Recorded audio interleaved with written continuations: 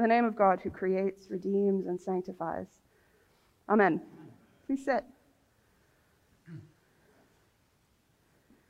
This morning, we are doing a few things a little differently than normal to mark the nation's celebration of Juneteenth. I'll tell you later, if you haven't seen yet, about a trip we're going to take to the cemetery after worship today that I hope you will join us for. Juneteenth is the oldest national celebrated commemoration of the ending of slavery in the United States. And if you know the story, you know that there is a little bit of a story to it, because we all were taught, at least I was, that Abraham Lincoln's Emancipation Proclamation freed all the slaves. And of course, we know now that that's not true.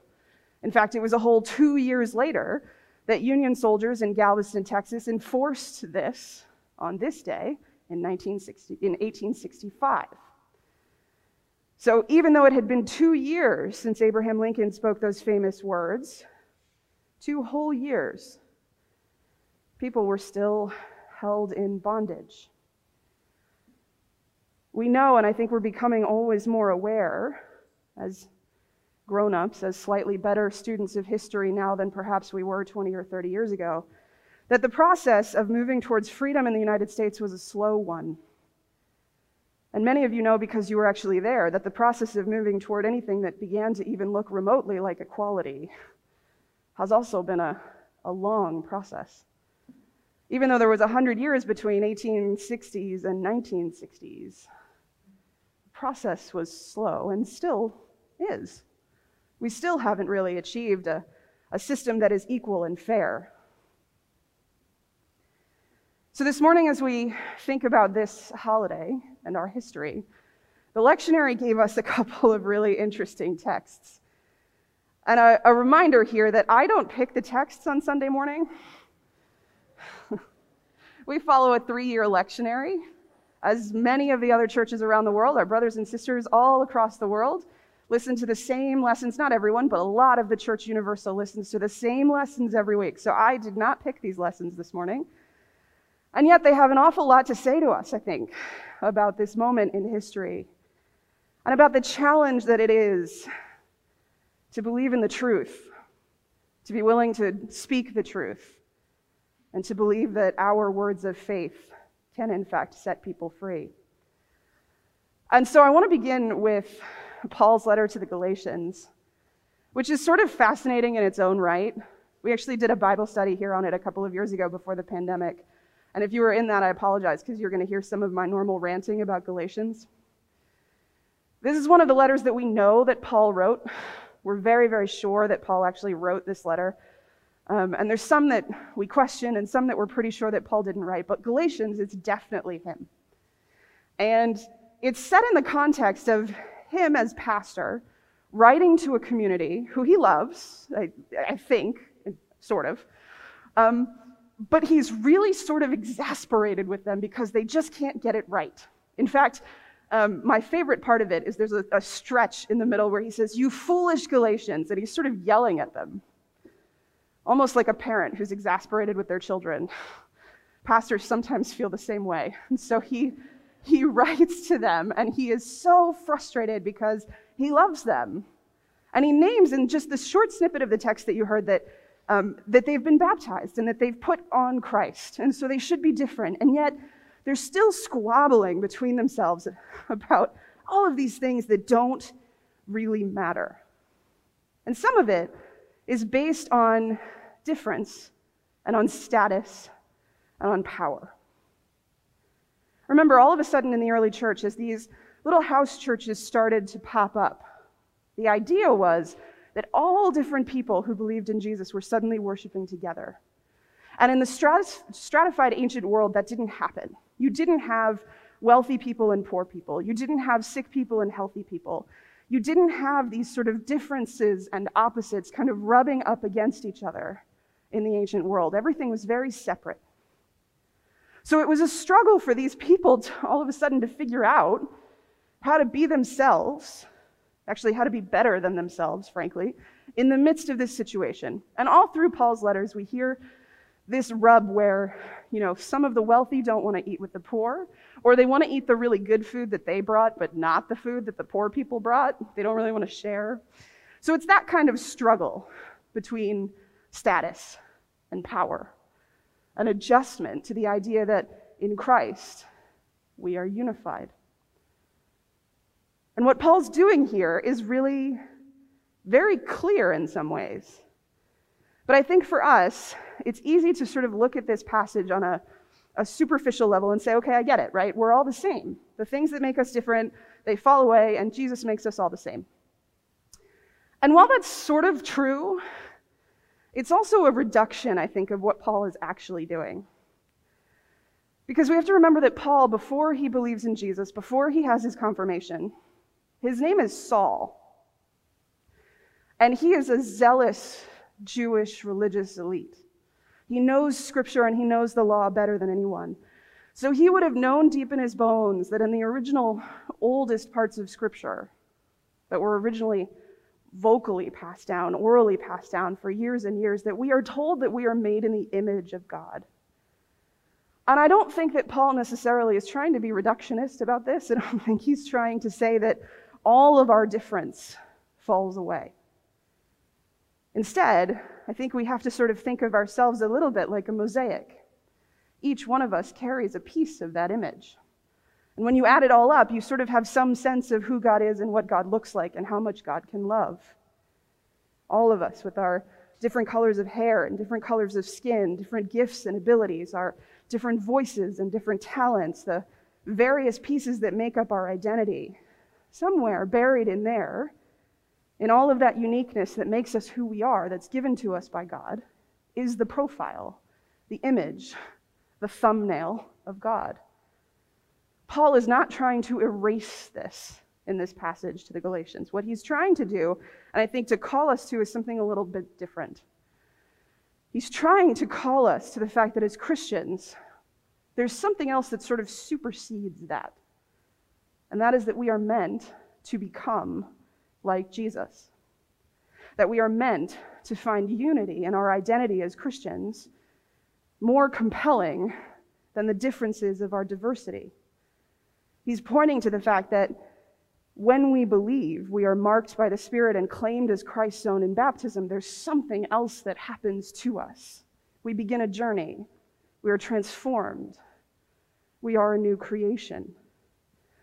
And in terms of how we treat each other or categorize each other, our faith, our connectedness, transcends, not in erasure, not in a bad way, but transcends any of the other differences or power differentials we experience. At our baptism, we become a part of the body of Christ.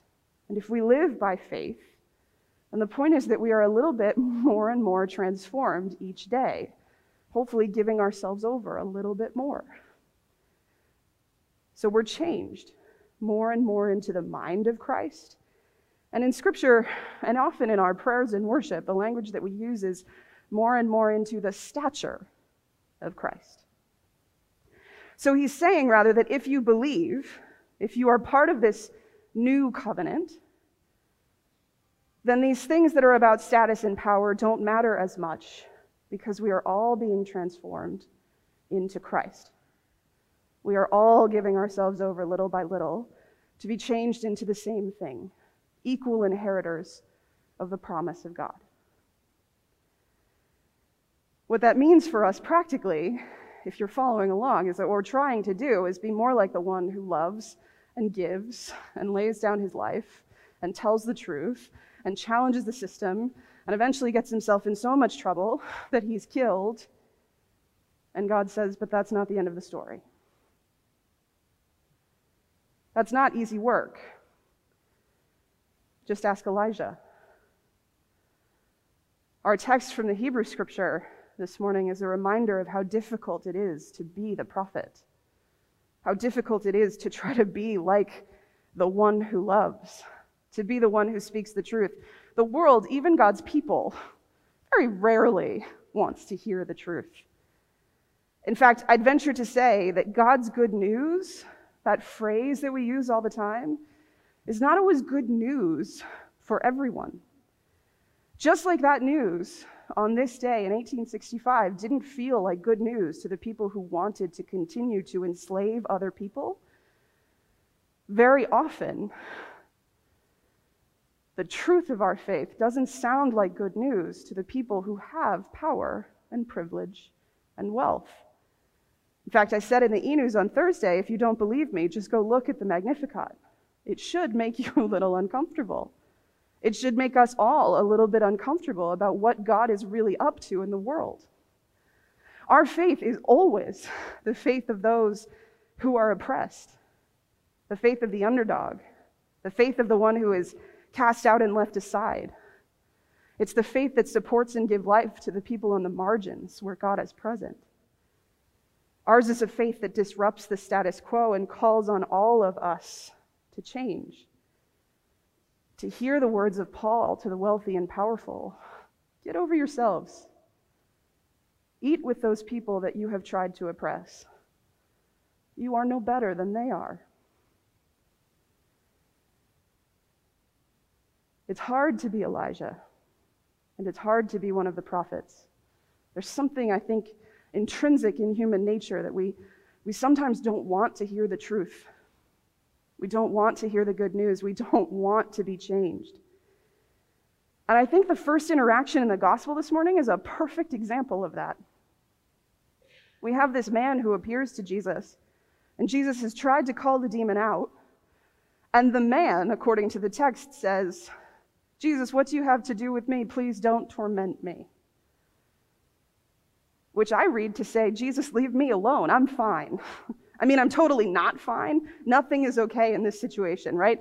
He's driven out into the wilds. He lives in the tombs. He can't keep his clothes on. He has to be bound with shackles and guards so he doesn't hurt himself or someone else. Nothing in this scenario is fine. But it is easier for him to continue to be that guy than go through the pain of being healed and cleansed by Jesus. How true is that for us sometimes when we don't want to be changed, when we don't want to be challenged, when we don't want to hear the good news that rubs against us and calls us to be different. The man is afraid of what is to come.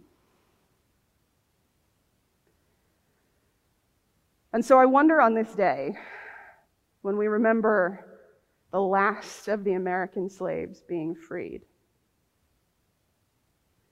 I wonder, how much longer will it take for us, with God's help, to be freed of the sin of racism, the demon of racism? I think often when we come to one of these gospel texts about demons, in our moment in time, we sort of don't know what to do with it. It feels too far out of our experience. For a lot of us, not all of us. Some people have really different feelings about these texts, and there's a place for that too. But I think for a lot of us, we come to these texts and we don't know what to do with it. And so I think in this case, probably the most helpful way to think about it is that these demons prevented him from being in community. Right? He couldn't live in a house. He had to live in the tombs. He couldn't follow any of the law, so no one would have been able to be with him, to eat with him, to touch him. He would have been entirely alone, abandoned by friends, abandoned by family. This thing within him that he could not control, and yet still surprisingly was not willing to yield at the beginning, prevented him from living a full, wholesome life with the people that he should have loved and received love from. And so I think it can be helpful when we talk about demons to think about them as the things that keep us from community, that keep us from living these good, healthy, wholesome, full lives, that keep us from right relationship with ourselves, with God, and with each other. And so I wonder, how long will it take, with God's help, for us to be free of the demon of racism? How exasperated with us would Paul be for continuing to see the differences between us instead of the unity that is created by our baptism? How exasperated would Paul be with the fact that we continue to live in a system that perpetuates itself and disadvantages people who are black and brown and divides all of us in a whole host of other ways too? What are the demons in our own life, individually and in our collective life, that we need to be free of? Surely there are more. I can't help but think one of them is our love of guns in this country, our inability to put in place common sense gun control that keeps people safe. What truth are you being called to hear and to speak into the world, into your own spaces, into your own relationships that will make people uncomfortable, maybe even you? What part of what I've said this morning makes you uncomfortable? What truth are we being called to share with the world that will make it better, that will be part of God's good news? And are we willing to take that risk, to speak the truth, to see ourselves be changed, and to understand that our own individual freedom is tied to the collective freedom of all of God's people? I think what Paul is really after this morning is that sense that above all of the difference, we are intended to be one in Christ. Who do you struggle with? Who would it be hard for you to unite with? And what would it take this week for you to begin to dismantle that? Amen.